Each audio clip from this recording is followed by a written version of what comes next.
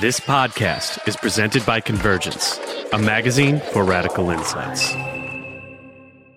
You will always get a moment where in a building of 40 units, 50 units, 100 units, there's going to be that one tenant, a handful of tenants who are going to tell you, es que yo no quiero problemas. I don't want problems, right? Like, I don't want to deal with this. I don't want to organize. I don't want to fight back. I don't want problems.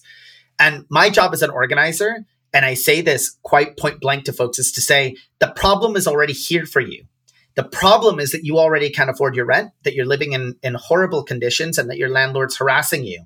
The problem is that if you don't resolve this, you're going to end up either on the streets or having to move to a more expensive apartment far away from your social networks. What are you going to do when you can no longer afford to pay the rent that you're paying right now in a community where all the rents are going higher every single year?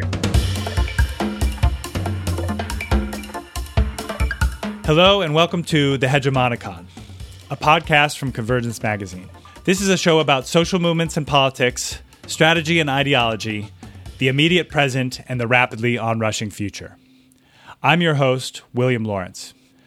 I spent my 20s as a member of grassroots social movements, most prominently as a co-founder and national leader of Sunrise Movement, the youth organization that put the Green New Deal on the political map. Now I'm in my early 30s, trying to make sense of what we've collectively learned in this last decade plus of social movements and heightening social crises. I talk with activists and researchers on the left, exploring the guiding theme of power, what it is, how it's exercised, and how it's distributed.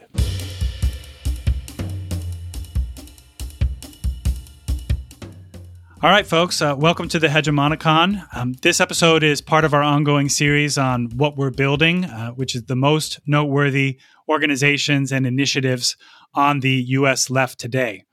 And as I've been saying recently, when we talk about foundational economic relationships under capitalism, several of these relationships really stand out. Of course, there are bosses and workers, there are landlords and tenants, and there are creditors and debtors.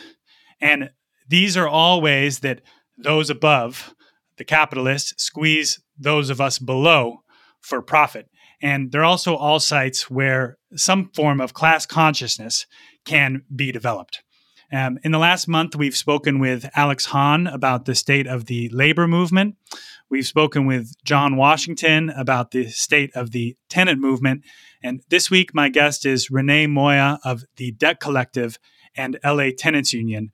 We'll be continuing the conversation about tenant organizing as well as digging deeper into debtor organizing. René, I'm really glad to have you on the show. Why don't you begin by introducing yourself to our listeners?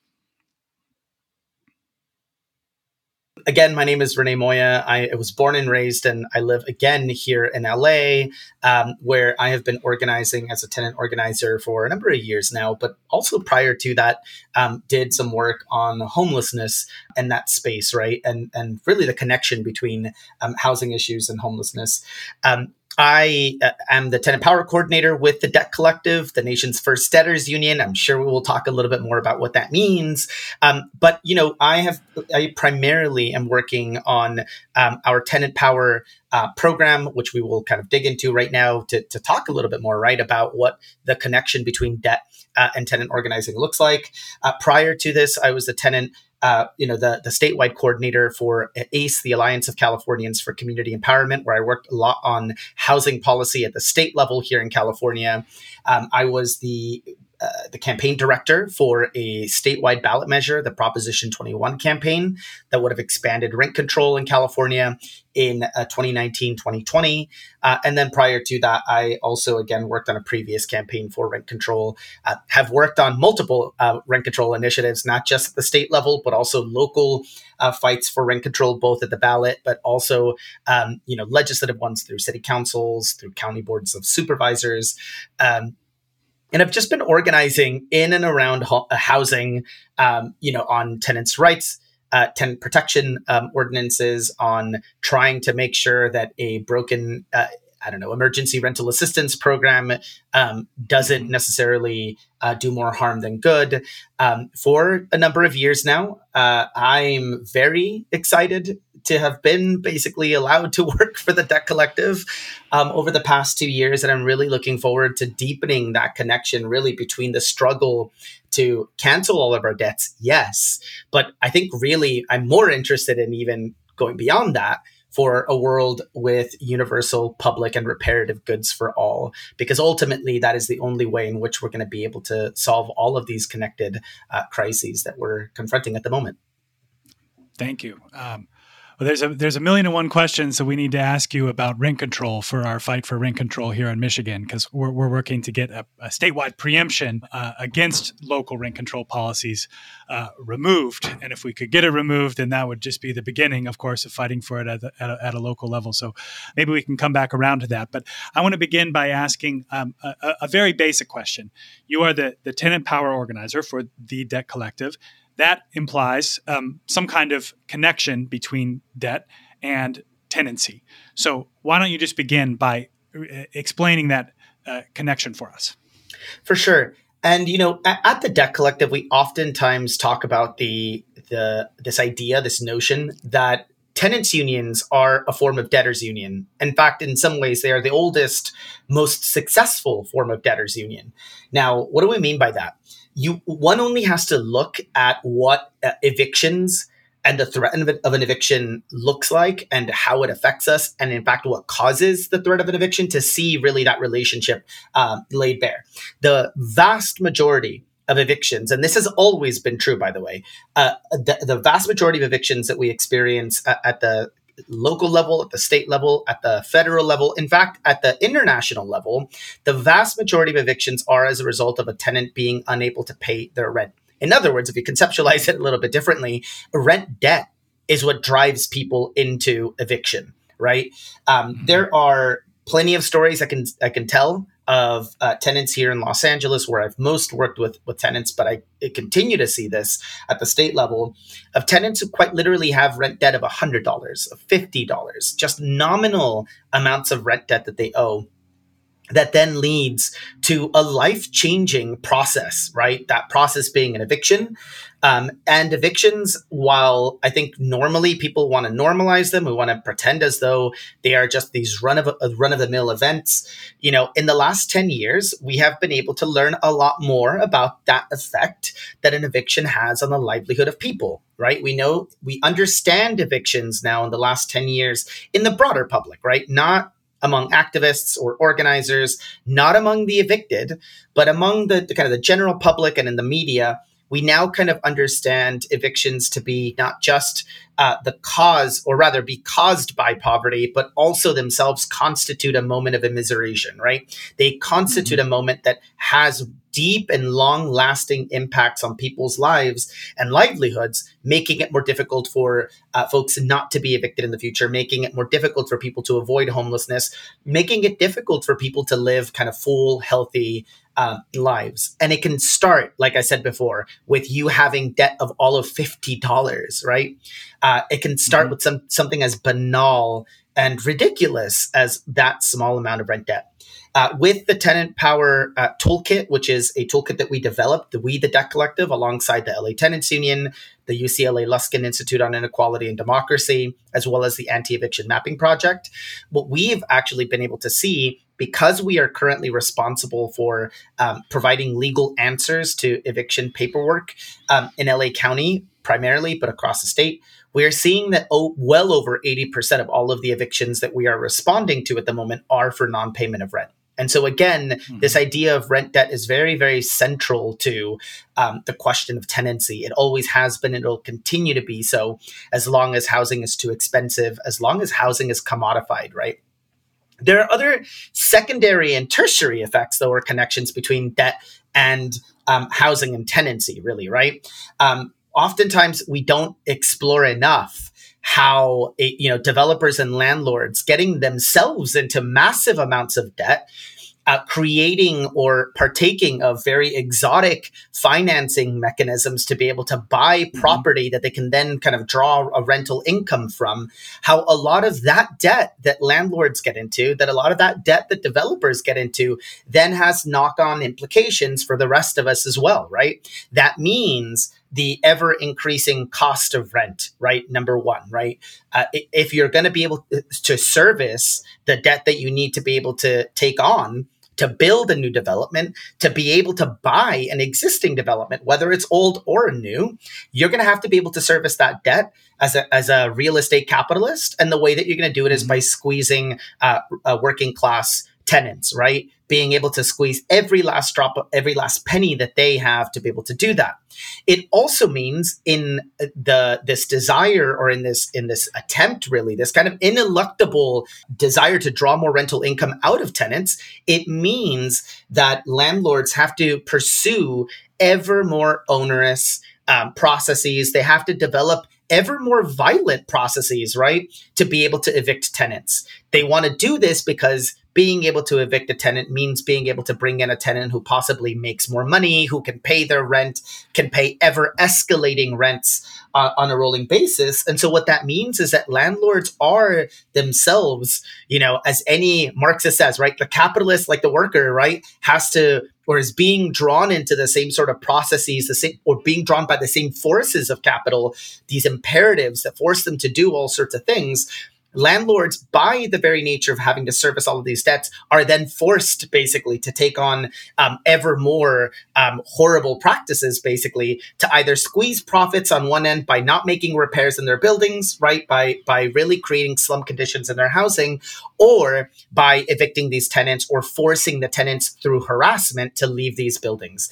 And so again, not only are tenants squeezed by the debt that they have to incur to pay ever rising rents, the landlords, the real estate capitalists, basically have to take on ever larger sums of debt to be able to buy these properties to begin with, so that the process of accumulation, the process of exploitation, really can continue. It is the snake eating its own tail here a little bit. Yeah, John was also speaking about this, how there's this chain of debt all the way up to the top, and everyone is trying to squeeze a little more out of whoever is just below them. I felt like when I started to look at these capital stacks, it really helped me. The capital stack is what the developers call it, when they have to assemble various forms of equity and debt in order to pay, whatever it might be, $25 million to develop an apartment building or something. And seeing the terms of debt on, I've never been a banker or a finance guy, but coming to understand how this works and how basically there's a whole, stage sequence of who's get paid out first, who's gonna get their money lost if there's a bankruptcy or something, who's first in line. And then the rates and the terms that get set, especially when you have to go into like the private equity market, or where the rates are so much higher, it really did change the way I was understanding the calculus of these housing developers and property managers, where it's true, they've got creditors calling. And if their creditors calling, they might have to hike rents, or it's going to be their shirt. So I appreciate you bringing that to the fore. So let's talk about the debt collective for a minute. You referred to the debt collective as the first union of debtors, or at least in our modern context. So what does that mean? What does it mean to be a debtors union? Well, I should start by saying that, in a way, joining the debt collective, being able to work for the debt collective, really was kind of like a bit of a weird secondhand sort of return to home, if you will. A lot of the early kind of, anti-capitalist organizing that I did, a lot of the activism that I did, 10, 13 years ago was, in and around, at the time in the UK, the imposition of austerity by the new Tory government. And, through that process, got to meet folks like David Graeber, who was one of the kind of the initial leading lights of really this kind of this struggle against debt, right? What do we mean by the debtors union? This is a great question, because frankly, it's one that we in the debt collective wrestle with as well. At a high level, we understand what that looks like. We know what that means conceptually, right? The debtors union is the union of debtors, right? The collection of debtors brought together as a class, fighting against their creditors, right? Because we understand that we have collectively quite a bit of leverage over those creditors under normal circumstances, right? What does that look like, right? It looks like if you have a bank to whom you owe X number of billions of dollars, if you get enough of the debtors for that bank to hold and to be able to leverage that massive amount of debt that you have, but that for them is an asset, and you basically threaten to withhold that asset from them and or the return on investment of that asset, suddenly you find yourself with a lot of leverage, right? For tenants to use it in that kind of conception, given this is the space that I mostly work in, if you as a tenant are left to fight your landlord alone, you are in a pickle, right? You're going to probably lose a battle against your eviction. You're going to lose a battle for the negotiation of better conditions or lower rents as an individual. And your small amount of rent is probably not that much relative to the amount of money and the number of assets that the landlord owns. If, on the other hand, you get together as a tenant and you form a tenants association with the other people in your building, if that tenant association then joins other tenants associations for that same landlord's real estate portfolio, and all of you threaten a rent strike, right, to withhold your rent, suddenly you have a lot of leverage over your landlord, right? And I should say, as a little side note, something really exciting that we saw here in the LA Tenants Union recently, we saw that landlords and realtors we saw an example in the wild of a realtor basically putting in their real estate prospectus for a multifamily home complex. They put in their prospectus that the building was organized by the Los Angeles Tenants Union, right? Suddenly, this changes the calculus for real estate capital and the investment that possible investors might make in that land, in that property, right? So that's the kind of conceptual nub of what we mean by a debtors union, right? Getting debtors to come together to collectivize their demands and to use the leverage of the debt that for them is an oppressive sort of reality on a day-to-day basis, but turn it into collective power to use, to wield against their creditors, to make demands of these creditors. Hell, in a better world, or with enough organizing in the years to come, really to make sure that these creditors don't exist, right? To abolish these creditors at the end of it. In practice, though, that means a lot of different things, right? And so, on the one hand, I've mentioned tenants unions as a form of debtors union. It means that we, the debt collective as an organization, have tried over many years and have succeeded really over many years in seeding different types of debtors unions for different types of debtors' struggles, right? One of the more famous kind of storied, very early version of this was the Corinthian Debtors Union, right? The Corinthians were a number of debtors, of student debtors who owed a ton of money to their for-profit, university, to Corinthian college. And they basically were fighting to cancel their debt because they felt that they shouldn't have to basically pay this debt, because they felt that it had been an unjust sort of burden, that they had even been defrauded by their university, by their college. That was a form of a debtors union that we helped basically bring together, and in fact was the original sort of impetus or foundational moments for what has become our national, years long struggle to cancel student debt at the federal level, right? And so again, for us, that idea— And you all were talking about that long before presidential candidates or the Department of Education or Joe Biden were talking about that. 100%. In fact, if you ask, our co-founders, Astor Taylor or Hannah Appel, to talk a little bit about this, they always have this kind of funny story about the first time they had a big direct action demanding the cancellation of student debt like a decade ago, and seeing the New York Times and NPR coverage of that protest and of the questions that these reporters were making of the debt collective organizers and those who were protesting, basically, ridiculing the idea that we would ever be able to cancel student debt. Like, this is such a ridiculous idea. It's an insane idea to think that we'd ever be able to do this. And look at us now, 10 years later, we forced the Supreme Court to take up the issue entirely. So that is, I think, a testament to that kind of persistence, that kind of dogged persistence that has really kind of been an important element of our organizing for now the last decade or so. Yeah. Well, let me ask about that. And maybe I'll bring David Graeber back in here. He writes in his book, Debt, which everyone should read.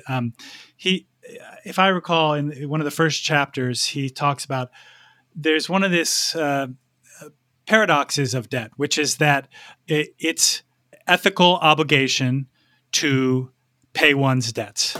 That's something that society believes. You have to pay your debts. To be deadbeat on your debts is a bad thing. It makes you a bad person.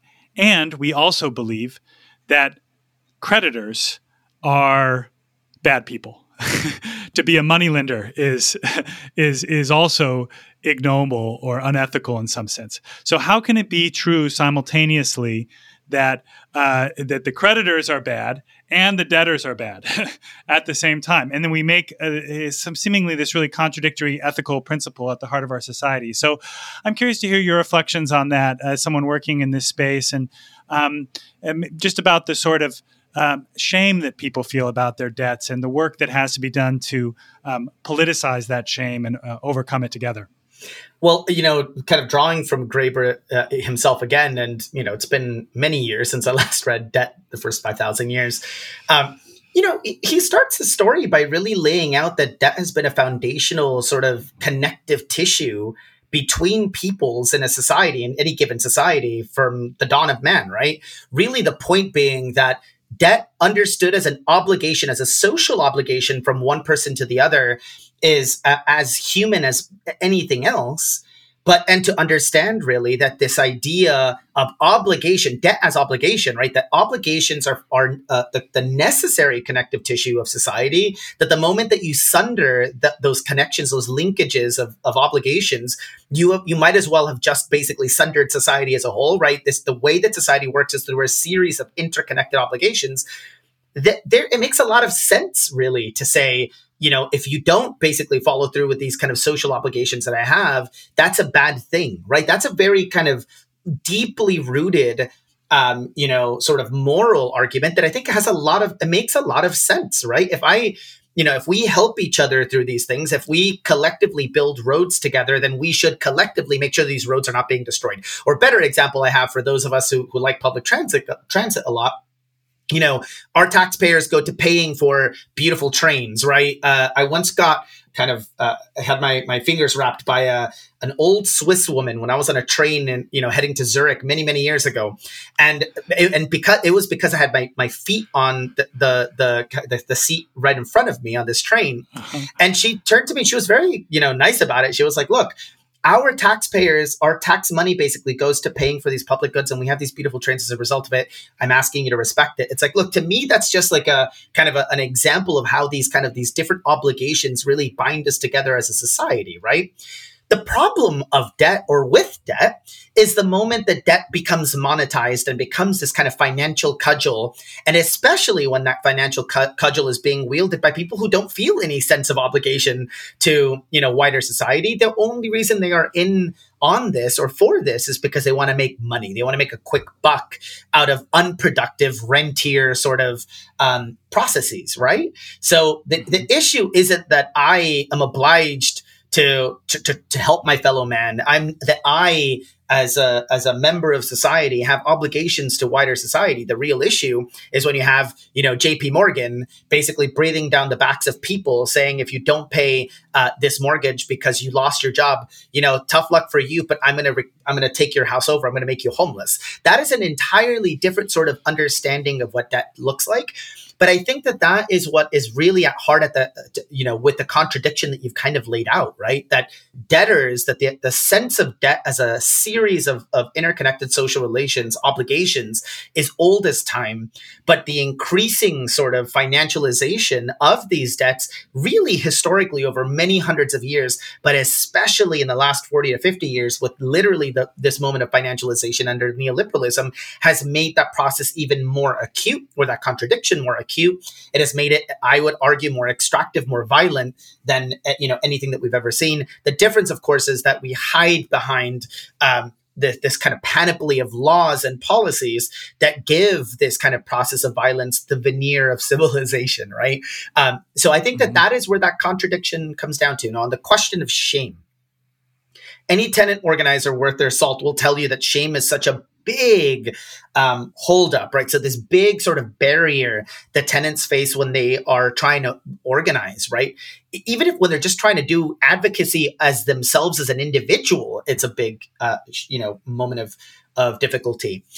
Why is that? It's because of what you just said, right? People, so much of the social narrative about your inability to pay your rent is really about how you are a terrible person who made terrible life choices. You maybe should have spent less money at the groceries, at the grocers. You should have, not bought yourself that one T-shirt that you wanted to at the supermarket.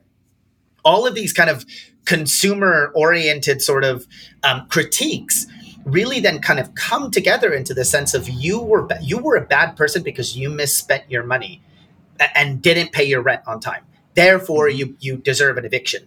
It doesn't matter for a lot of folks in the kind of that standard narrative that the rent that people are trying to pay is 50% of their income or more, right? The idea is just in a very kind of crude way that you don't pay this debt, therefore you are a bad person, right? It kind of elides. It must be your fault. It must be your fault, absolutely. In the broader debtor organizing space, we see this all the time, right?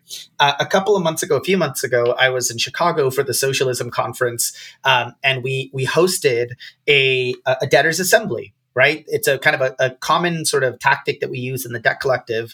And a debtors assembly, a lot of organizers in other kind of spaces might recognize, elements of it. It really is bringing people together into a meeting. And what it is really about giving people an opportunity to break through their shame and to talk about the debt that they hold, to talk about, how that debt makes them feel, what effects it has, a material impact that it has, a material and emotional impact that it has on their lives. And really to talk about, if they want, right, to talk about how like that even that process of talking about this debt, how it makes them feel, right? Like how does sharing this debt empower you? How does it make you feel about this entire thing? I mean, it was super powerful. Like all of these debtors assemblies tend to be. I mean, people cry. People, really have like a kind of almost like a come to Jesus moment talking about this debt, because sometimes, like they say, oftentimes, like I've never spoken about my debt. I've never spoken about the tens of thousands of dollars I have in student debt. I've never spoken to folks about the fact that I had my home foreclosed on. I never talked to anyone about the fact that I owe $150,000 in medical debt, that I had to go into bankruptcy. Even, there was one story of a gentleman who was like, look, I never talked about the fact that I went to school, saddled myself with so much, student debt that was really breaking my soul, but that eventually I had the good fortune, the historic luck of having a grandfather who, upon his passing, basically gave me, I inherited from my grandfather sufficient money to be able to pay off my student loans. And now I want to spend my time, I want to dedicate my time to organizing around debt for other people who are less fortunate than me, right? And so that breaking through that shame is literally kind of almost like step number one, and getting people to think of themselves as political agents capable of change. It really is kind of necessary to break through it. It's not a battle, I should say, that we always win, whether on student debt, whether on medical debt, whether on housing debt, right? On rental debt. It isn't something that we always are able to achieve. And, in for any tenant organizer listening to this, and especially for those who organize Latino tenants, you will always get a moment we're in a building of 40 units, 50 units, 100 units. There's going to be that one tenant, a handful of tenants who are going to tell you, es que yo no quiero problemas. I don't want problems, right? Like, I don't want to deal with this. I don't want to organize. I don't want to fight back. I don't want problems. And my job as an organizer, and I say this quite point blank to folks, is to say, the problem is already here for you. The problem is that you already can't afford your rent, that you're living in horrible conditions, and that your landlord's harassing you. The problem is that if you don't resolve this, you're going to end up either on the streets or having to move to a more expensive apartment far away from your social networks. What are you going to do when you can no longer afford to pay the rent that you're paying right now in a community where all the rents are going higher every single year? And I really so I use that as a way to say to folks like, look, the problem is already here. The problem isn't going away. The only thing that you have available to you is to fight back. Sounds like you're a pretty good organizer. That's how you got to get into it with people. So let's keep exploring then. What are the kinds of consciousness that we can discover on the other side of doing that work. The historic labor movement in this country has been organized around the notion of a working class, those who are forced to work for a living. More recently, we've been hearing tenant organizers talk about tenants as a class, those who are forced to rent in order to live. And now we're talking about debtors as a class, those who are forced to assume debt in order to survive. And I'm curious, like when we're talking about class formation, class consciousness for those below, I don't even know if we should call it a working class because we're talking working, in debt, renting. We can use working class as a shorthand, but like, what are the differences and the similarities between the kinds of class consciousness that get developed from looking at these different forms of class relationships? I guess just to be really pointed about it, I think the history of the left is rich in labor organizing, and we're very accustomed to thinking about forming working class identity. And I think we're all for that. But what is the same and what is different when we're instead thinking about debtor's identity or tenant's identity in a class kind of context? This is such an enormous question that to me brings up a couple of sort of sub-questions and or kind of subtopics, right, that you need to kind of unpack a little bit. Number one, it's like, what do we even mean by class in this context? And specifically about the process of exploitation or let's call it extraction, right, in a modern capitalist economy, number one. Number two, about like what you're calling kind of identity formation, really what I would like consider is like the idea of like subject, formation, right? The creation of subjectivities of political action. The labor movement, its organizing task has always been to create the subjectivity, to reinforce the subjectivity of the worker qua worker, right? The worker as a worker. And from that, basically, to be able to create the kind of the solidarities between workers necessary to make demands of the capitalist class and ultimately, hopefully, to abolish class relations as a whole, right? Or for the working class to abolish itself, right? That kind of orthodox notion. That is primarily founded really on this understanding of workers as the fount of value, right? We are the ones who collectively, will the world into existence. It is through our labor that the goods and services that society uses, that we kind of enjoy. It is through our labor that these goods come to be. It is through our labor in other forms that this labor is able to move, right? We are also the kind of the arteries, the capillaries, the veins of the system that allow the flow of goods on an international scale to go such that you can buy a German car or a Japanese car in the United States, or you can buy, Kobe beef in an American supermarket, or you can, buy or watch American movies abroad, right? We are at the foundational stone of this entire process as workers. This is why we have power. Our leverage is in our ability to be able to shut that down. Should we want to, through the strike, we can stop the production of whatever, said good on an individual sectoral basis or even firm level basis.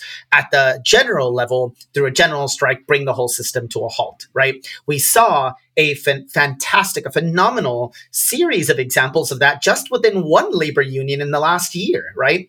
With the United Auto Workers organizing one of the largest, if not the largest, graduate student strike in the country to make demands of the University of California system. But then you saw, of course, the historic organizing of auto workers that brought the strongest deal that workers have been able to gain in many, many years, right? Yes. And so that, I think, that to me is kind of like a very important sort of conceptual and practical sort of way of understanding what that struggle has looked like historically, right? From that struggle have emanated these other kind of like bigger sorts of like ideas of what the reconstitution of society can look like, right? The idea in the history of socialism really is it emerges out of this kind of like fundamental contradiction between labor and capital, right? Yeah. Now, that contradiction is not the only contradiction within capital, or rather, maybe to put it a little bit less, maybe controversially, or maybe less heterodoxically, is to say that there are other contradictions through which the capitalist experience, if you will, through which capitalist life is experienced by people, especially working class people, on a day-to-day basis. That Please, you have full permission to be controversial at the expense of Marxist orthodoxy, I should say. But yes, carry on. I mean, and I would actually say like it's an orthodoxy of people who just don't want to keep with the times. I consider myself very much in the Marxist sort of tradition as an individual. But to really kind of hammer home that point, right? Capitalist social relations, we should take a step back and remember capitalist social relations are totalizing. We say this, and yet we don't then kind of take the next step in thinking strategically about what that means. What implications does it have? If we understand capitalist life, capitalism to be a totalizing force that, shifts our identities, that restructures what we mean by and or dissolves what we mean by the family. It is able to sweep away religions. It is able to or weaken kind of the grasp of these religions, not entirely sweep them away, but really weaken their political power. If it is able to change the nature of our amorous and our sexual relations as individuals, to reconceptualize what it means to be a child, even by creating new categories like teenagedom, if you will, right? Because of capitalist imperatives. If capitalism is able to do all of these different things, right? That means that capitalist life and capitalist social relations are constantly impacting on our lives in very different ways. And so therefore the contradiction of capital itself, or the contradictions of capital themselves, are myriad, right? And what that looks like in the housing space, it looks like tenants not being able to afford their rent, right? It looks like I, as a tenant, have to pay someone else, a property owner, a landowner. I have to pay them money to be able to keep a roof over my head, over this basic human need, right? It looks like, as a debtor, it looks like you having to go into absurdly large numbers, absurdly large sum of debt to be able to pay for basic healthcare. I constantly see bills for American, people where they have to pay $55,000 were it not for their insurance just to be able to deliver a baby, right?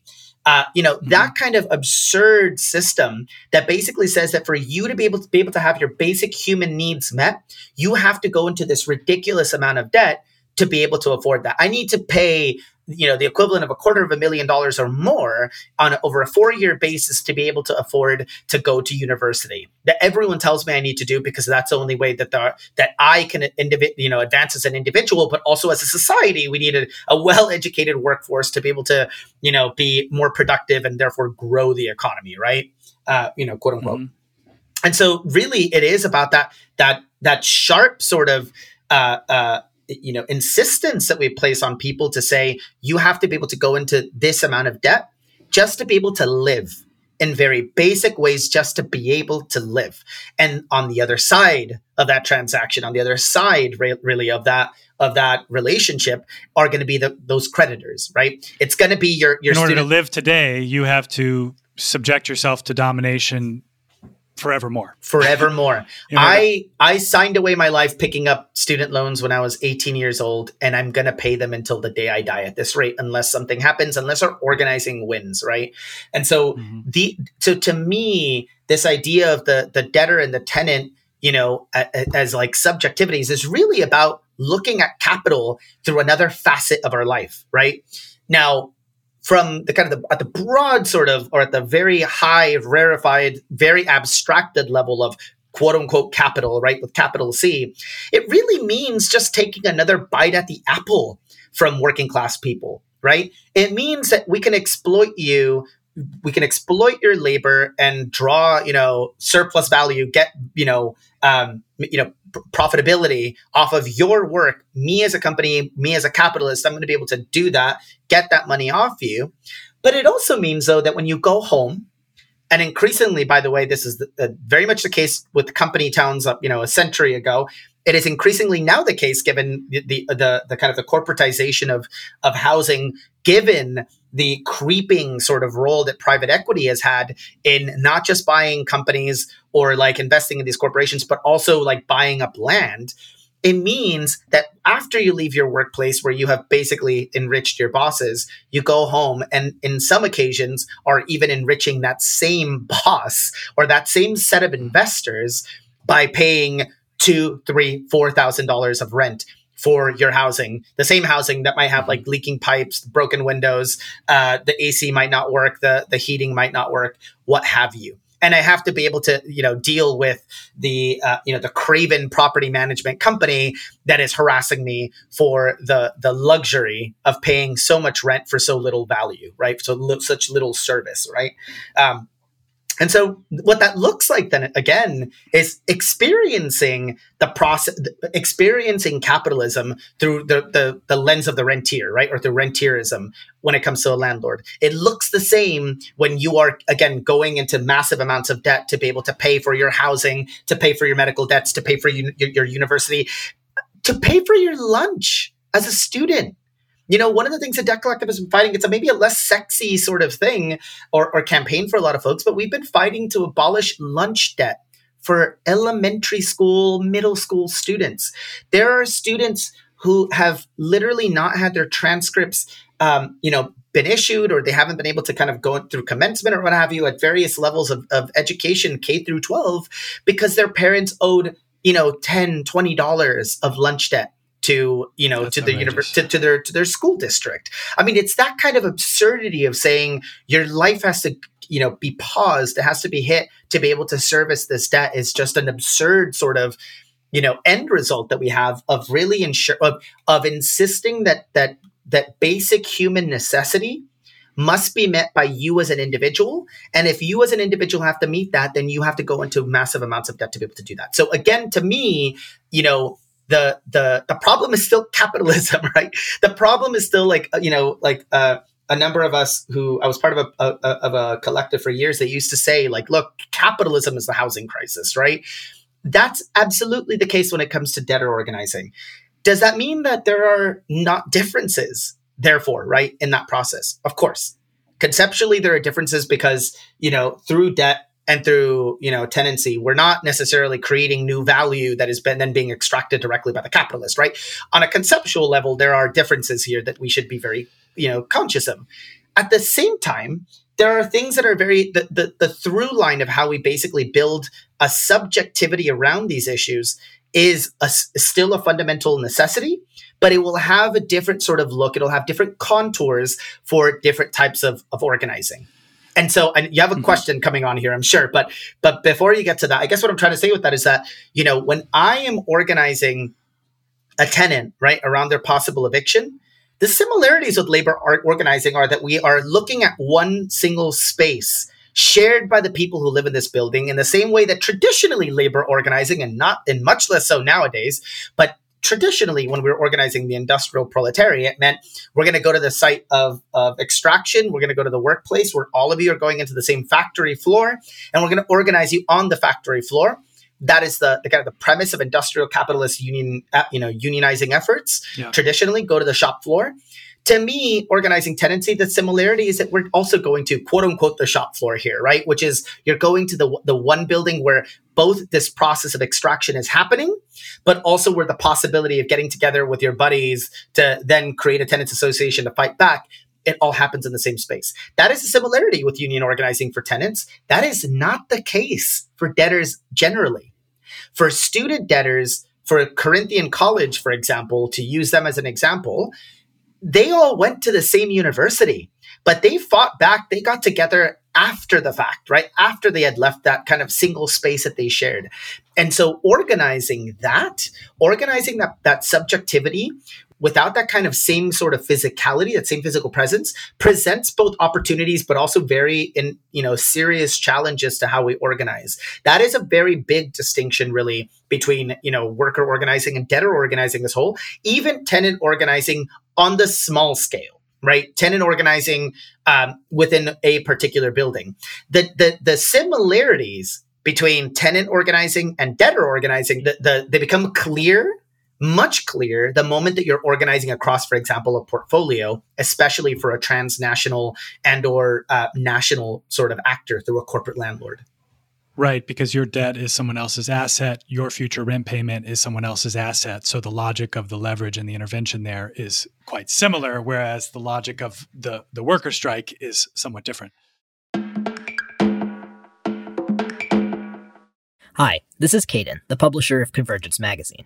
There are a lot of places that you can put your hard-earned money in support of our movements, but if you're enjoying this show, I hope you'll consider subscribing to Convergence on Patreon.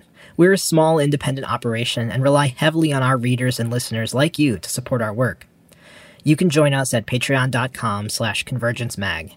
Subscriptions are pay what you can, but at $10 a month, you'll get goodies as well as knowing you're helping to build a better media system, one that supports people's movements and fights fascism. And if you can't afford it right now, don't worry. All our shows will be free for you to enjoy. You can also help by leaving us a positive review or sharing this episode with a comrade. Thank you so much for listening.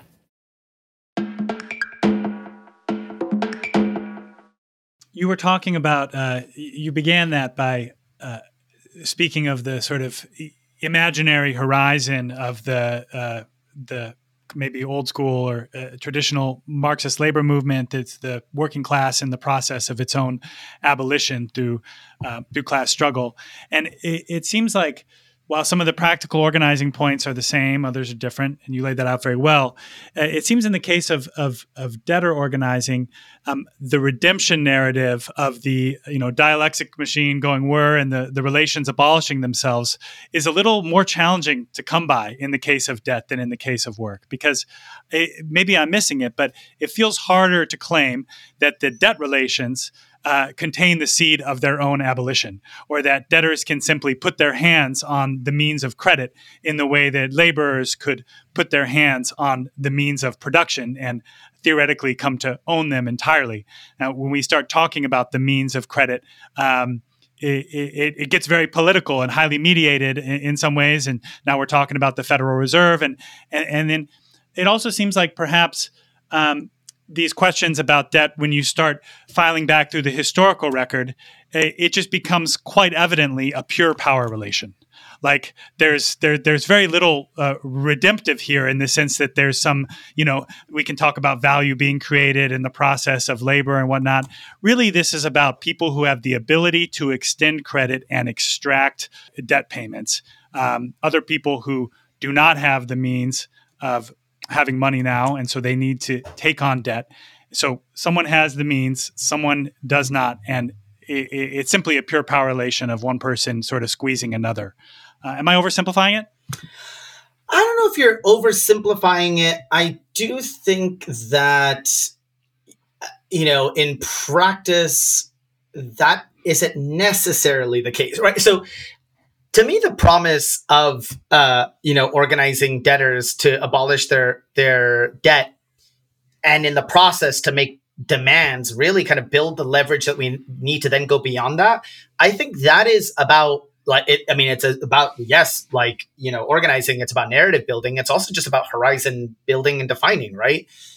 I don't see a world where we win the struggle for debt that doesn't also involve labor winning in its struggles for in the workplace. That doesn't involve tenant organizing. It doesn't involve like a general, also I should say or add, a general sort of abolitionist sort of set of demands, right, around carcerality, what have you.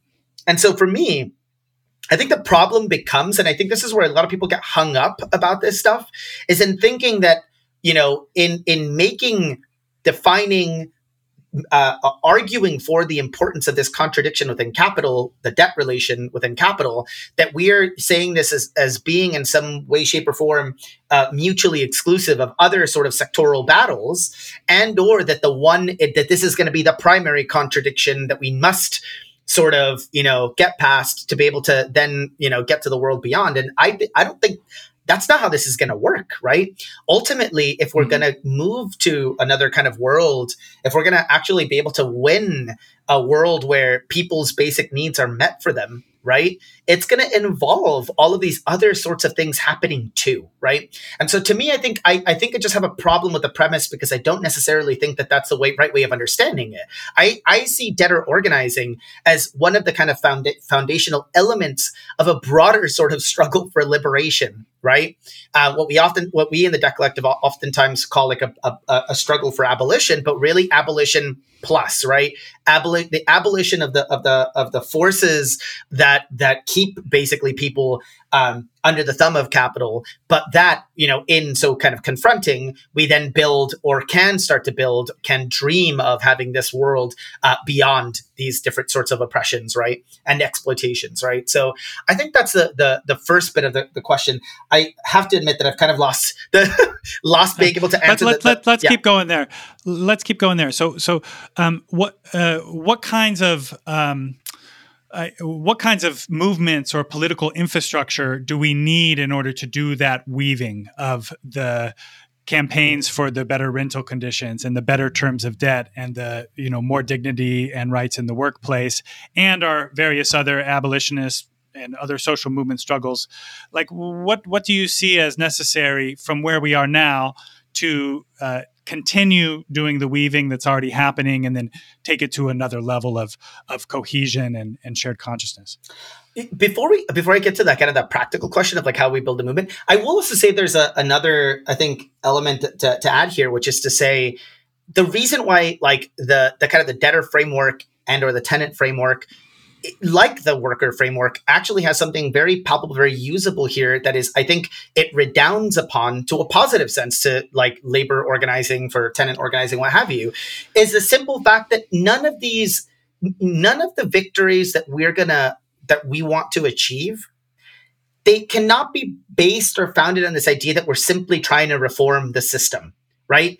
A broad scale cancellation of debt towards, for example, making universities free at the point of education, or making healthcare free at the point of service, is really to make a permanent and lasting shift away from the power, the constraint, the profitability of capital in a particular sector, right? And the more of these victories that we win, that we can achieve, the more we are contributing to the collective chipping away of capitalist power, capitalist social relations for the whole. And so I think that is something I also just want to like very much emphasize.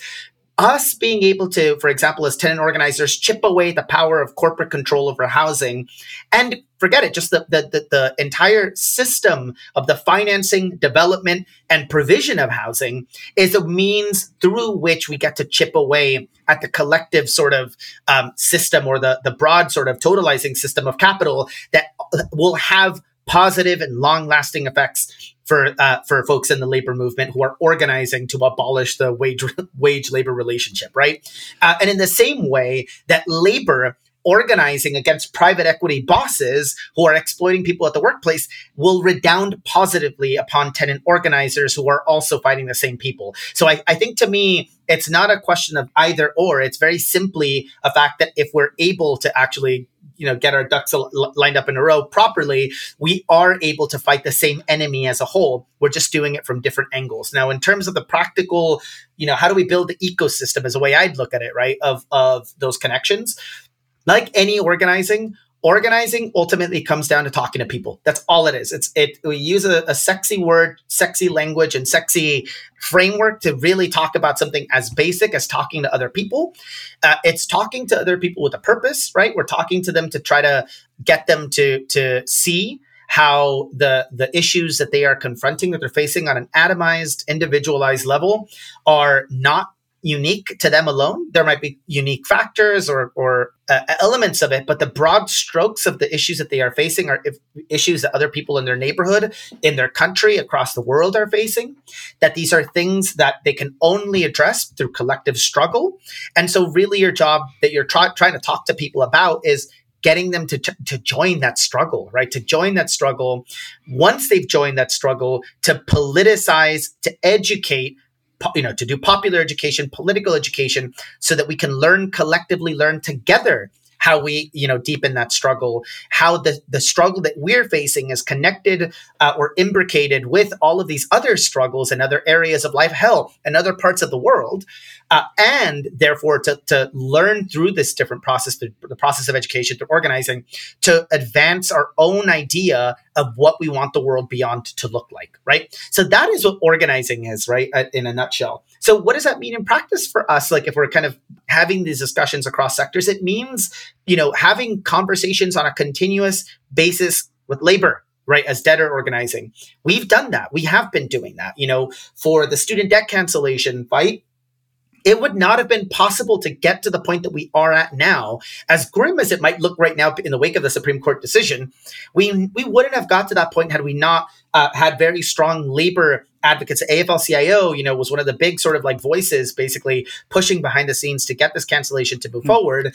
We've worked hand in glove with the Chicago Teachers Union for years, have very good relationships with them. This would not have happened. Our fight, our demand around debt cancellation would not have happened without that, right? In Los Angeles and across California, there are deepening sort of relationships between tenant, nonprofits and the labor movement to make sort of, concessions around tenant protections of the state, right? To do it, or to start off with initially, at least, the bosses, your individual firm level kind of fights, but to use that as an attempt, as an element of a broader sort of bargaining for the common good framework. In other words, in using labor organizing to make broader social demands that go beyond the workplace, and not to do it just because, it's a sexy thing to do, but because ultimately these other issues impact us too, right? If you are a worker and you just gained a 10% increase in your wage on a 1-year basis from your teachers union, well, it sucks if that 10% then is going to be gobbled up immediately by your landlord. If it's going to be gobbled up by the fact that university tuition is increasing at a much higher clip than inflation on a day-to-day basis, it's going to suck when that money is being, taken up by all these other kind of rentiers, all these other kind of segments of life that we deal with on a day-to-day basis. Again, looking at these other kind of contradictions of capital that people confront on a day-to-day basis, right? And so really, it's about staying in conversation with these different elements, these different movements. The Debt Collective, we consider ourselves as part of like the kind of the struggle for abolition on carcerality. We consider ourselves as like obviously allies in the struggle around tenant issues, staying in conversation with them, but it also means strategizing together, right? It does mean making arguments and having political battles, having an element of like kind of cross-pollination of education across sectors, so we can understand how these things are connected, right? I might know who the private equity firm that, my neighbors that own the housing next door to me, I might know who they are. I might not know everything else that they're getting up to. Like, for example, they're currently being sued, maybe potentially for, child labor, which is a thing that we've seen actually recently with some of these big corporate landlords, these private equity firms actually, that are on the one hand kind of screwing over tenants in our inner cities, screwing over tenants increasingly on mobile home parks, screwing over tenants in smaller cities and suburbs across the country that didn't used to have, this kind of these corporate actors gobbling up housing. At the same time, that same money is, paying for, firms in, in middle America that are hiring children to work in like chicken coops or what have you. I mean, these are real things that are happening literally right now. There is a growing problem of child labor in this country. It happens to be a problem that is being funded by the same people who are squeezing, hundreds of thousands, millions of tenants for their rent.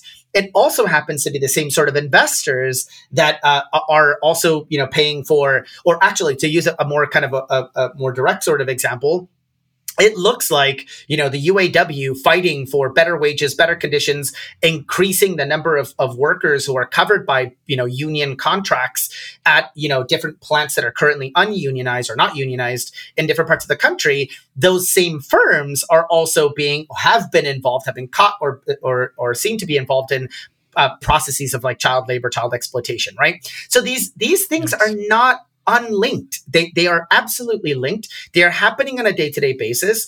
These are struggles that we just have to be more intentional in going out of our way to connect.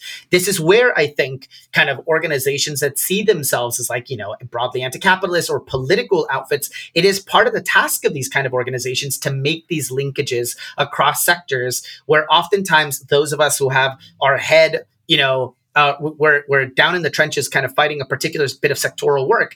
It behooves us constantly to be pulling back and asking the question of, well, who is doing what to whom here?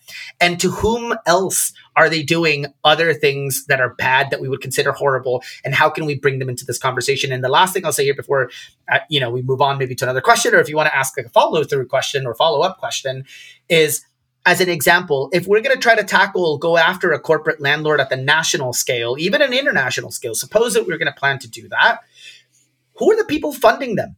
Who are the people who will be financially impacted by us going after these different organizations? And who else are they funding? What other kinds of things are they funding here abroad? Are they funding, horrible mining practices in Central Africa? Are they funding factories in the occupied, Palestinian territories? What have you? These are things that become possible the moment we make the conscious effort to step back and make these links and then talk to the people who are involved. We, the Debt Collective, are part and parcel of that ongoing conversations and many of these different struggles. And I think that is something that we actually have to get a little bit better at, right? It also means joining more kind of cross-organizational entities. Yeah. We recently joined the Progressive International, for example, to deepen our kind of international work. Because again, these things are linked. Our struggle is the struggle of others. The struggle of others are our struggle too. It feels like we're moving in that direction overall. It does still feel that there's a gap between the people who are the most skilled practitioners of organizing and who are really in the trenches with poor and working class people, and the people who are the sort of chief theoreticians who are enlightening us to all of the interconnections and sharpening and updating our theories about how capitalism works. But it does feel that we are getting closer to that destination you're describing, and a lot of those relationships are being built. Maybe I'll just ask one more kind of theoretical follow-up question on that, which is specifically in the realm of finance. There's been an outpouring of scholarship since 2008. I think a lot of people who are more or less our age who got very interested from an academic angle after the financial crisis and are really seeking to understand the whole structure of the global financial system. And, especially the Federal Reserve, which is the biggest bank in the world, the source of most dollars, the lender of last resort. So you've got the modern monetary theory crowd. You've got a lot of other scholarship. They've got the MMT critics. You've got the critical macro finance people. I'm going to do a bunch of more episodes on this next year, which I'm really looking forward to kind of let the academic hair down a little bit. But I don't think it's an accident that there's so much energy here, because clearly we're trying to understand how finance shapes our world. And that might have been gone a little understudied for a while up until 2008. So I'm curious how much you individually or the Debt Collective institutionally is investing in those conversations, paying attention to that academic research on the character of the financial system, and how then that has bearing on the actual practical work of organizing.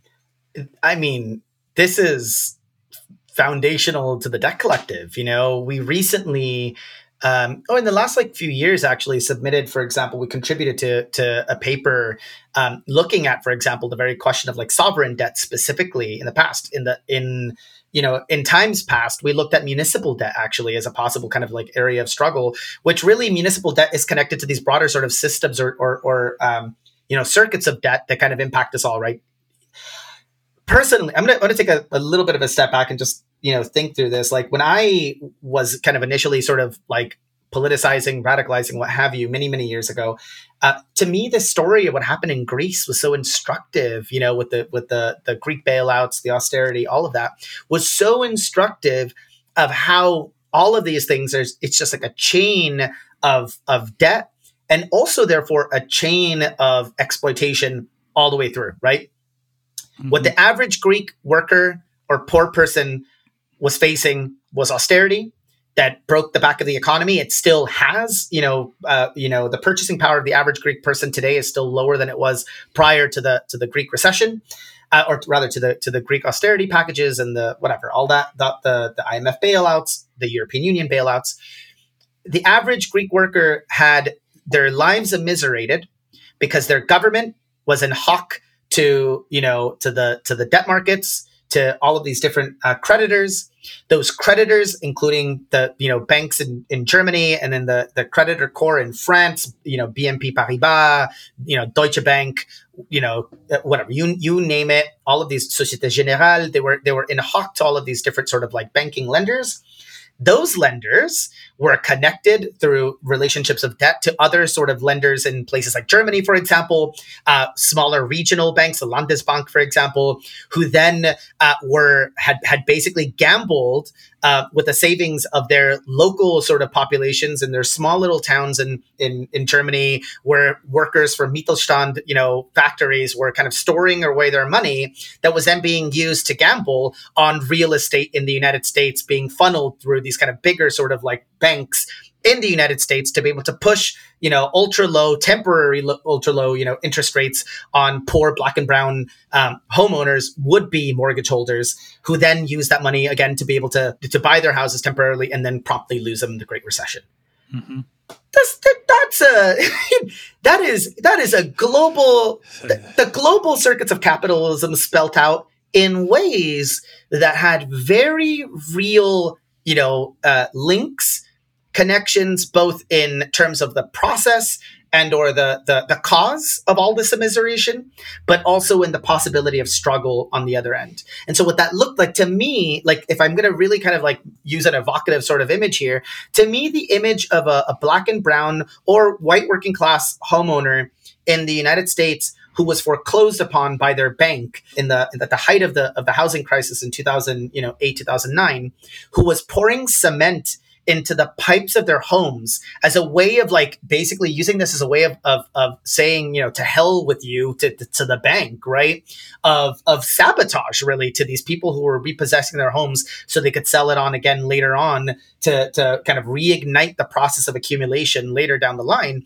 That person saying F you to their banks by pouring that cement into the pipes to make those pipes unusable, to destroy the walls of their home, and the Greek workers who were coming together into collectivities and communes to be able to basically ensure that people were being well fed so they could be, make sure that because of the loss of their jobs, they could still eat at the end of the day. To me, these are two people, the former Latino homeowner in Victorville, California, and the workers in Athens trying to create farmers markets where they can, or collectives, so that they can actually feed themselves at the end of the day. These two people are intimately connected by the same circuits of capital that immiserate both of them, that destroyed their lives really within the span of 5 years. Like this is happening to both of these sets of people, right? And so to me, I think drawing out these connections is very, very much the work that we in the Debt Collective do. We have talked a lot about sovereign debt in the past. It has been part of like a lot of the academic work that we've done. It is actually something that I have a personal interest in pursuing a little bit more in the coming years through our relationships in the Progressive International. The Progressive International, of course, have been drawing attention, for example, to IMF conditionality for quite a while, and have a campaign around sovereign debt as a whole. And this is something that I have a personal interest in the Debt Collective kind of pursuing. But this is something, again, that we've been writing about for years. This is something we've been kind of like doing a lot of like narrative shift work around for many, many years. Ultimately, sovereign debt is it's really, in a lot of ways, I'd argue, is the closest that you get to kind of the broad sort of to tackling the broad sort of system of debt as a whole, in the way that, for example, we joke about this all the time. It's like when we talk about going after the very biggest corporate landlords, we're like, well, you might as well be targeting capitalism itself by going after like one of these very, very, very big players. To me, like the question of sovereign debt and the politicization around things like sovereign debt are a way basically of going after the very, very, very biggest money. But at the same time, that is not to say that the things that are happening on a day-to-day basis to you, the individual person at the worm's eye level, that you are not also part of these processes in the way that I just laid out, right? You, the person who lost your home in 2009, are intimately linked, are intimately tied to workers in Italy who were immiserated, have been continuously seen their lives immiserated by ongoing ordoliberal austerity in Europe in the wake of the creation of the euro. You who are doing tenant struggles in Los Angeles, New York, Chicago, Florida, Louisiana, you are intimately linked to the same people who are doing this kind of work, these struggles against evictions and dispossession in places like Spain, who have been fighting Blackstone, literally the same landlord as many of the people who are listening to this, podcast, hopefully today. You are also intimately connected to people who are being likewise dispossessed off their land in places like Brazil. So that is important. It's not just me saying it to paint a cute, pretty picture to like motivate people to have a different politics. It is a literal material reality that the things that are happening to you by these bigger sort of capitalist forces are the same capitalist forces that are immiserating people, exploiting people in other parts of the world and in different ways oftentimes. And that image of the cement being poured into the pipes, I wonder how we can extend that to imagine cutting off the circuits of debt repayment on which the whole thing actually depends. So second to last question, what would you say are the main barriers or bottlenecks that are preventing more and more successful debtor organizing? And are there any negative or counterproductive tendencies that need to be gotten over? On the bottlenecks, I think that what we've seen with the student debt fight right now is an example of, not all creditors are the same creditors, right? Ultimately, the provocation of a debtors union is to say we have leverage over our creditors, right?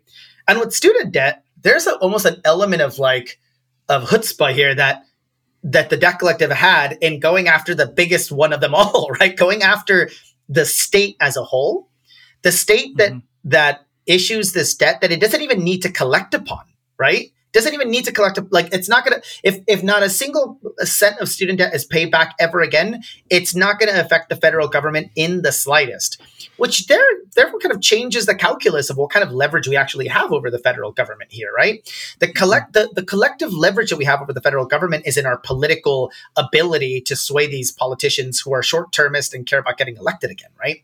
It is that being able to put the fear of God into them to some extent. And we're seeing it now. Joe Biden's popularity, his opinion poll ratings are falling through the floor. They're falling through the floor right now, yes, because of what we're seeing in Palestine at the moment with Joe Biden's kind of bear hug of Netanyahu and all that. But really, what was the big sort of thing that we've been hearing consistently over the last year?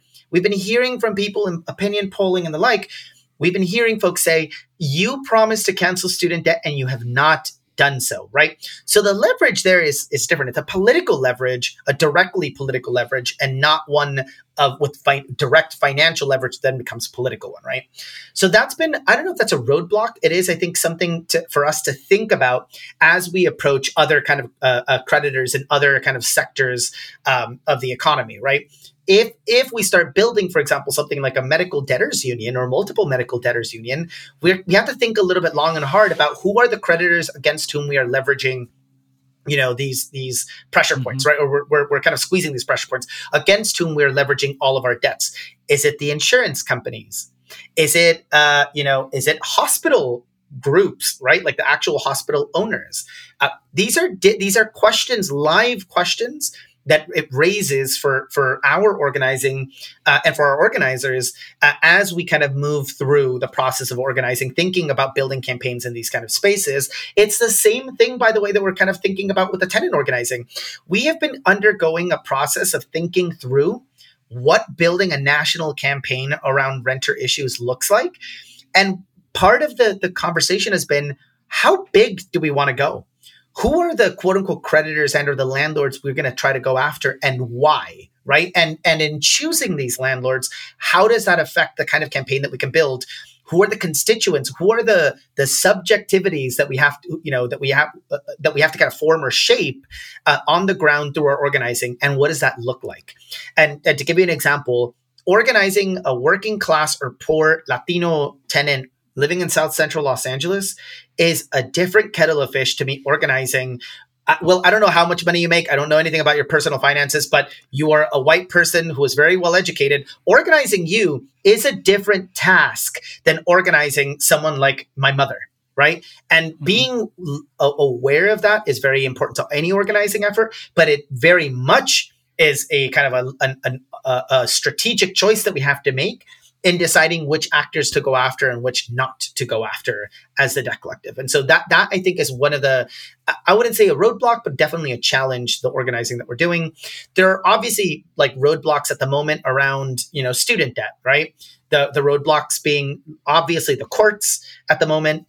I expect that any successful campaigns that we do around housing, medical debt, what have you, is going to end up having the same sort of structural limitations that we have at the moment, because ultimately we live in a capitalist society, red in tooth and claw. We are presided over by a political class so craven, so beholden to their funders. And more importantly, not just their funders, the people who are going to hire them after they leave office, right? Because of the revolving door when they go to join their consultancies, when they go join as a member of the board at the Carlyle Group. You have that issue. And then, of course, you have a deeply ideologically committed Supreme Court that probably is not going to get any better over the coming years. If, God forbid, Donald Trump were to win in 2024, all bets are off, right? And then, of course, you have the kind of the lingering sort of, political problems with, if the Republicans were to advance and get enough, capture enough state legislatures, the horrible possibility of a national constitutional convention or what have you to amend the Constitution. I mean, these are real political sort of roadblocks that we face that are very big. We do get to think through these problems. We have to think through these problems, knowing full well, in my view, I'm very optimistic about this. I'm pessimistic about the political system as a whole. I'm optimistic about the fact that actually on a day-to-day basis, most people are genuinely good people who just want to live their lives, who want to, do well. They want to send their kids to get educated, who want to keep a roof over their heads. They want to buy a few nice things here and there. And those folks are winnable. We can bring them into our movement. And while they might have all the money and they might have the political system as it's built right now, we have the people, and that's what matters more, right? I can't remember the second leg of that question, but I know the one about the obstacles. That was the one. Yeah, it was about negative tendencies, like wrong ways of doing debtor organizing, right, that need to be rooted out. I don't know if you'd add anything about that. The debt collective, the strength of the debt collective, but sometimes kind of a little bit of something that holds us back a little bit is that, we're a bunch of nerds.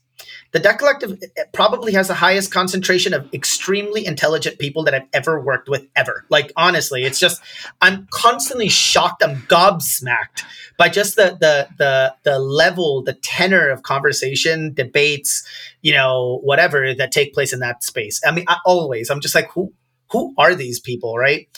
At the same time, that could be sometimes a challenge where people want to think through everything and they want everything. They let the perfect be the enemy of the good. Yeah. So for all of my colleagues who are listening into this, love you guys, but stop overthinking everything. And then in general, when it comes to like debtor organizing just as a whole, it's always kind of falling into the trap that, and folks like Astor Taylor and Hannah Appel will say this, some of our co-founders, Jason Wozniak, they will say, like, look, we've tried a lot of things and we failed a lot of times, right? And it's because oftentimes we look at the next big sexy thing that we know is a real problem, but we don't think about how to organize in the wake of that, or how to organize into the breach, right? The red wedge needs to be able to find the proper space, right? And so as an example of that, I've been saying this to, maybe it's less about the debt collective or debtors union organizing, but more about general issues with like problems that we confront right now that we have to kind of tackle through organizing. Climate change. Talk about being a little bit controversial. I sometimes think that the issue with climate change as we organize around it, and this is more like a challenge and a conversation I've been having actually with more people who do climate work in the last 6 months. The problem with climate change is that because the constituency for it is quite literally all of humanity, it quickly becomes no one's constituency, right? It is so big and it affects everyone. There is not the single biggest crisis facing humanity is climate change. But because of that, building a subjectivity around you as a human, being able to live within the fabric of life, right? Like literally wider life, being able to live within the web of life, being you as a human being existing in the web of life, that is what makes that is the foundation for your political subjectivity around the climate. That is a very, very difficult, if not impossible, but extremely difficult thing to organize around, right? And why I'm more convinced, more than ever before, that the way that we must organize around the climate is to, because it is something that affects all of humanity, is to bring out all of the ways in which climate change is going to impact us in different elements of our life. It looks like it through green financing, or not. It looks like things like the kind of workplaces that we're going to work in. How do you organize auto workers, knowing full well that this is an industry that is one of the biggest sort of contributors to greenhouse gas emissions? How do we organize industrial life generally as a worker, whatever, when these are things that we have to worry about as a tenant? How are we going to be able to, are the processes that are meant to, improve our cities so they become greener through more public transit, through, kind of denser housing, what have you, is that going to be at the cost of green gentrification, right? Where poor people are going to get pushed further and further out to actually the places that will become uninhabitable with time, out into the deserts of California, for example, so that wealthier, whiter folks can live in the inner core and enjoy all of the amenities of this green life. That is a real problem that I think we're not being, realistic about, but it's why it takes, if you will, to use a language, an intersectional approach to these issues. And that, I think, is how we're going to tackle climate change. And so to me, using climate change as an example, it's that kind of danger of not always being very clear about where can we intervene? How can we intervene? In the Debt Collective, we have a lot of lessons that our older, our founders, our older members can talk about, right? Like just really about where we kind of went wrong. We tried something, it didn't work out. The good thing is you can always learn from your mistakes. And so that, a failure is also a moment of opportunity for me. Yeah. Well, love to talk more about, I was a climate organizer for 15 years, and then now I've been moving more into housing because, again, it was like, made my attempt, successes and failures of having intervention on the federal level around the issue of quote unquote climate.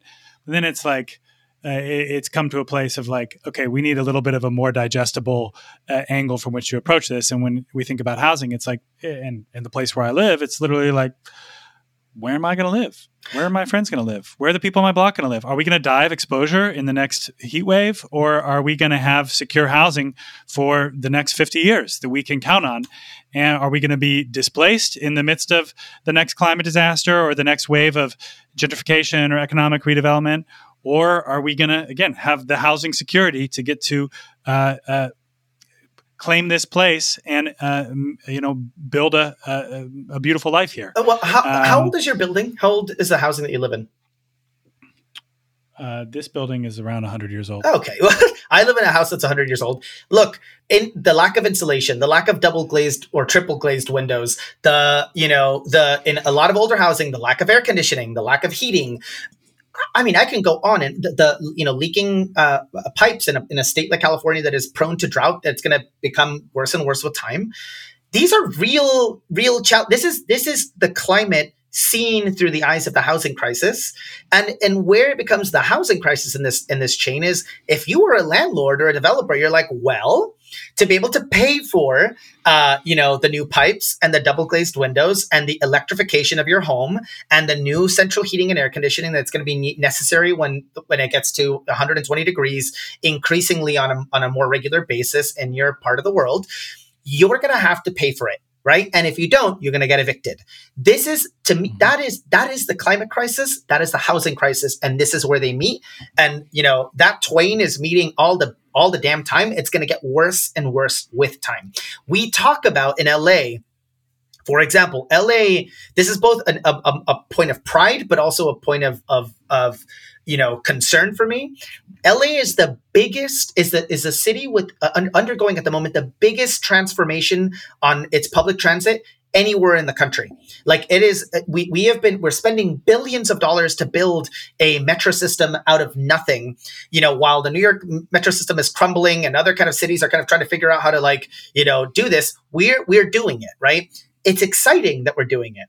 The problem, of course, is that just like in the same way that the creation of public transit in this very city, when we had good public transit 100 years ago, was considered to be an investment opportunity for realtors, for developers, for land speculators. I mean, quite literally the red lines, the people who own the red cars, the quote unquote public transit system in LA at the time, they were also real estate speculators. And so what they would do is they'd build new red car lines out into the suburbs because they owned the land around it, and they knew that the extension of public infrastructure like transit would increase the cost of land, the value of the land that they owned. It was a real estate speculation, scheme just as much as anything else. Nice hustle. And in fact, the vast majority of capitalism today seems like a little bit of a real estate scam. I don't know. Universities are landlords with a little bit of an educational institution attached to it.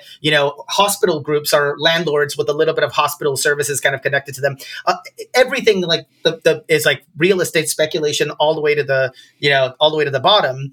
And so to me, it's like that threat is a real one right now, where yes, we're building all this public transit that hopefully the more and more people use it will get people out of their cars, which should be beneficial on that side. But the problem is if the people in creating the conditions for real estate speculation in these communities, in black and brown areas where you're suddenly putting a subway stop, what does that do? It jacks up the cost of land, the value of the land, because suddenly landlords are able to say with their realtor buddies, like, oh, wait a minute, we can now build bigger units on this on these lines because of transit-oriented development, policies. We can do this, but what is it like resulting in? It's resulting in, yes, the construction of new housing on transit lines. That housing is deeply unaffordable to the people who rely on public transit.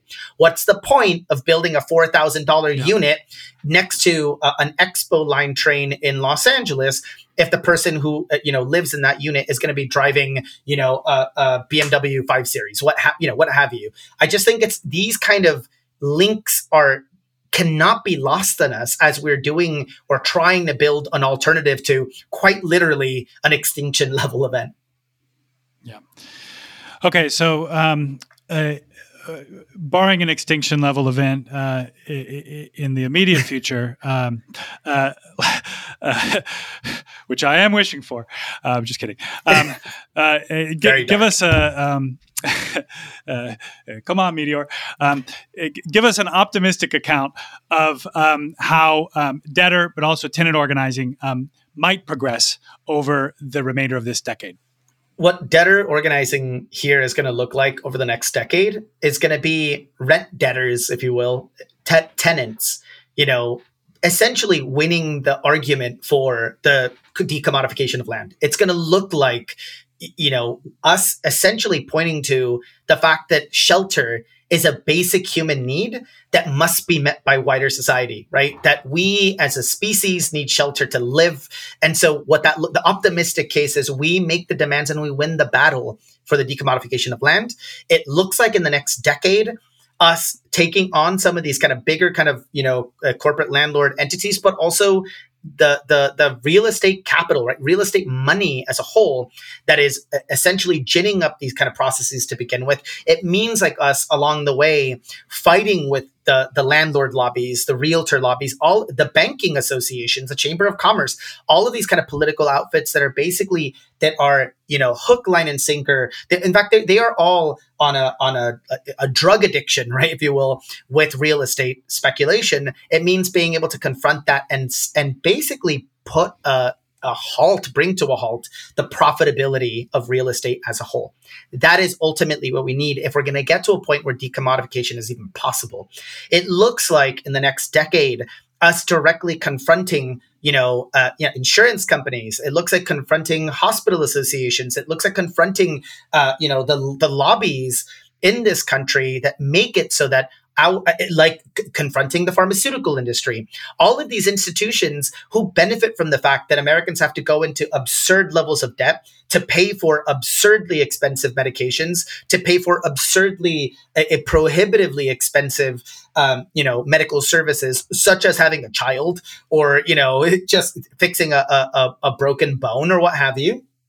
To say nothing of things like cancer and, serious long-term or fatal, illnesses or conditions. It means like us basically turning the tables, the power dynamic around, organizing around the basic sort of demands that people make around their inability to pay. Right?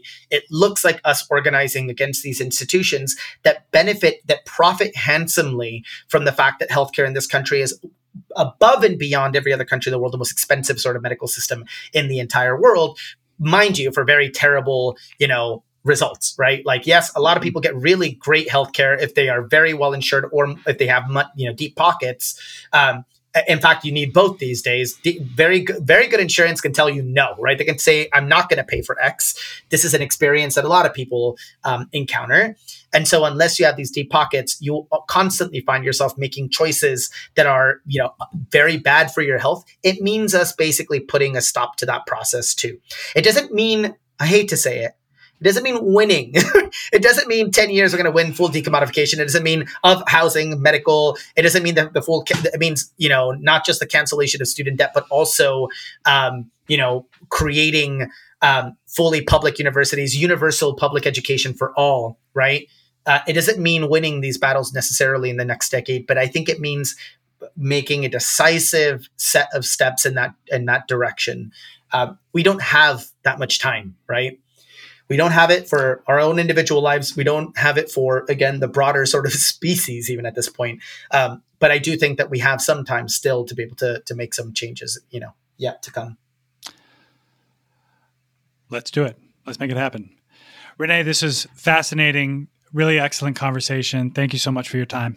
Absolutely. And thank you so much for having me. Folks, that's going to be our last episode for the year. We're taking a several-week break and we'll be back in mid-January. Make sure to set your podcast app to push you notifications when we have new episodes. And we'll be back, I think, in the third week or so of January, but you'll get that push notification, no worries. If you're still doing your end-of-year giving, please support Convergence on Patreon to allow us to produce more audio content here on the Hegemonicon and on Convergence's other shows. I hope you all have a wonderful winter holiday season and a happy new year. I'll see you in 2024. Thank you. This podcast is written and hosted by me, William Lawrence. Our producer is Josh Elstro, and it is published by Convergence, a magazine for radical insights.